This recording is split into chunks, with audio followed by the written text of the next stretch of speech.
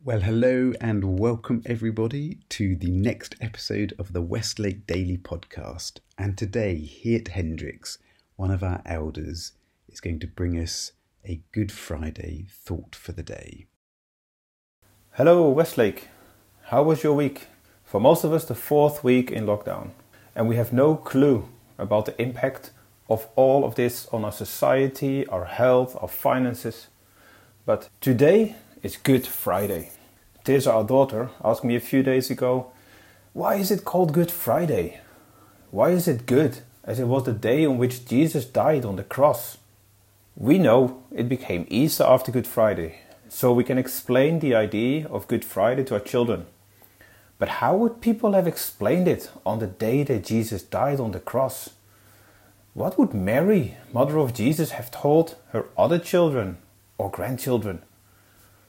Let's join the crowd at the foot of Golgotha, where Jesus is crucified on this first Good Friday. It's 9 a.m. when the crowd arrives, and Jesus is nailed to a cross with a criminal on his left and his right. We read in Mark 15 about 4 groups of people that are watching Jesus on the cross. The first group are the soldiers. The soldiers brought Jesus to Golgotha and they nailed him to the cross. They divided up his clothes and threw dice to see who would get them. This crucifixion is business as usual for them. They have all seen it many times and aren't really touched by it anymore.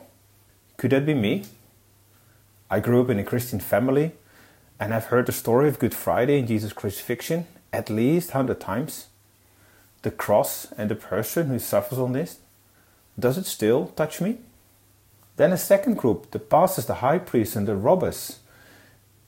We read in the passage, people passing along the road jeered, shaking their heads. Save yourself. If you're really good son, come down from that cross. The high priests, along with the religious scholars, were right there mixing it up with the rest of them, having a great time poking fun at him. He saved others, but he can't save himself. Messiah is he? King of Israel? Then let him climb down from that cross. We would all become believers then. Even the men crucified along him joined in the mockery. Maybe this is part of me sometimes. I might not be openly mocking, but do I still believe God is in control? I know what the Bible says, but look at the mess in this world. If God is really a loving and almighty God, He would certainly do something. A third group are the bystanders, and we read in verse 34, and at 3 p.m, Jesus cried out in a loud voice, my God, why have you forsaken me? When some of those standing near heard this, they said, listen, he's calling Elijah.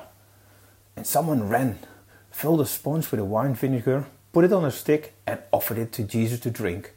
Now leave him alone. Let's see if Elijah comes to take him down, he said. This is horrible, isn't it? Sensation seekers watching Jesus suffer in the hope that Elijah might come to rescue him? Or is it also a part of me that seeks for gain or popularity over the back of someone else, even if it means the other person is suffering through our deeds? Finally, acquaintances and family. Verse 40, there were women watching from a distance. Do you recognize this? We are Jesus' family, his brothers and his sisters. We know that God has a plan with this world, a plan with all of us individually. But then the coronavirus hits the world and we wonder, what on earth is happening? We literally lock ourselves up, avoid conversations with bystanders, even in times when people desperately would need to hear about God's plan with the world. But we stay at a distance, observing what is happening. How do you celebrate Good Friday during the corona crisis? When you don't know how this all will end and what impact it will have? As a family, we were watching a kids talk from a Dutch church last week. And they explained that you can be sad, angry, afraid and happy at the same time.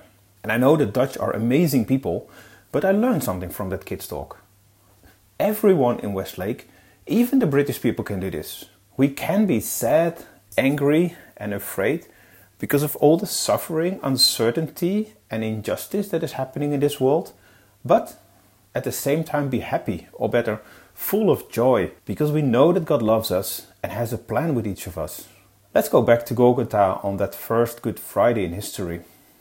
Jesus is suffering for us, and everyone responds differently. We might ignore him, mock him, or simply keep him at a distance. But Jesus suffers in silence, as he knows that not their will, neither mine, but yours, God's will be done. And after hours of loneliness, darkness, and pain, with all these people around him, Jesus said, "It is finished." And we know what this means. Sin are finished. Separation from God, it's finished. And the power of Satan over you, finished. That is why it is called Good Friday. The Dutchies in Westlake might know Kees Kraaienoord, a former gospel singer and currently the pastor of the church we usually visit when we are in the Netherlands. One of his songs that I very much like is called Gethsemane, which is a conversation of Jesus with his Father in the Garden of Gethsemane. Part of the lyrics are as follows. "It is a long hard road that you put me on, and I am all alone. But I choose to die for the ones that you have given me. So not my will, but yours be done." I won't try to explain how to write Kees Kraaienoord, but a link to the song will be included in the podcast, and I encourage you all to listen to it today. Well, thank you, Geert. And everybody do check out that song via the link in the email that we sent. And God bless you this Good Friday and this Easter weekend.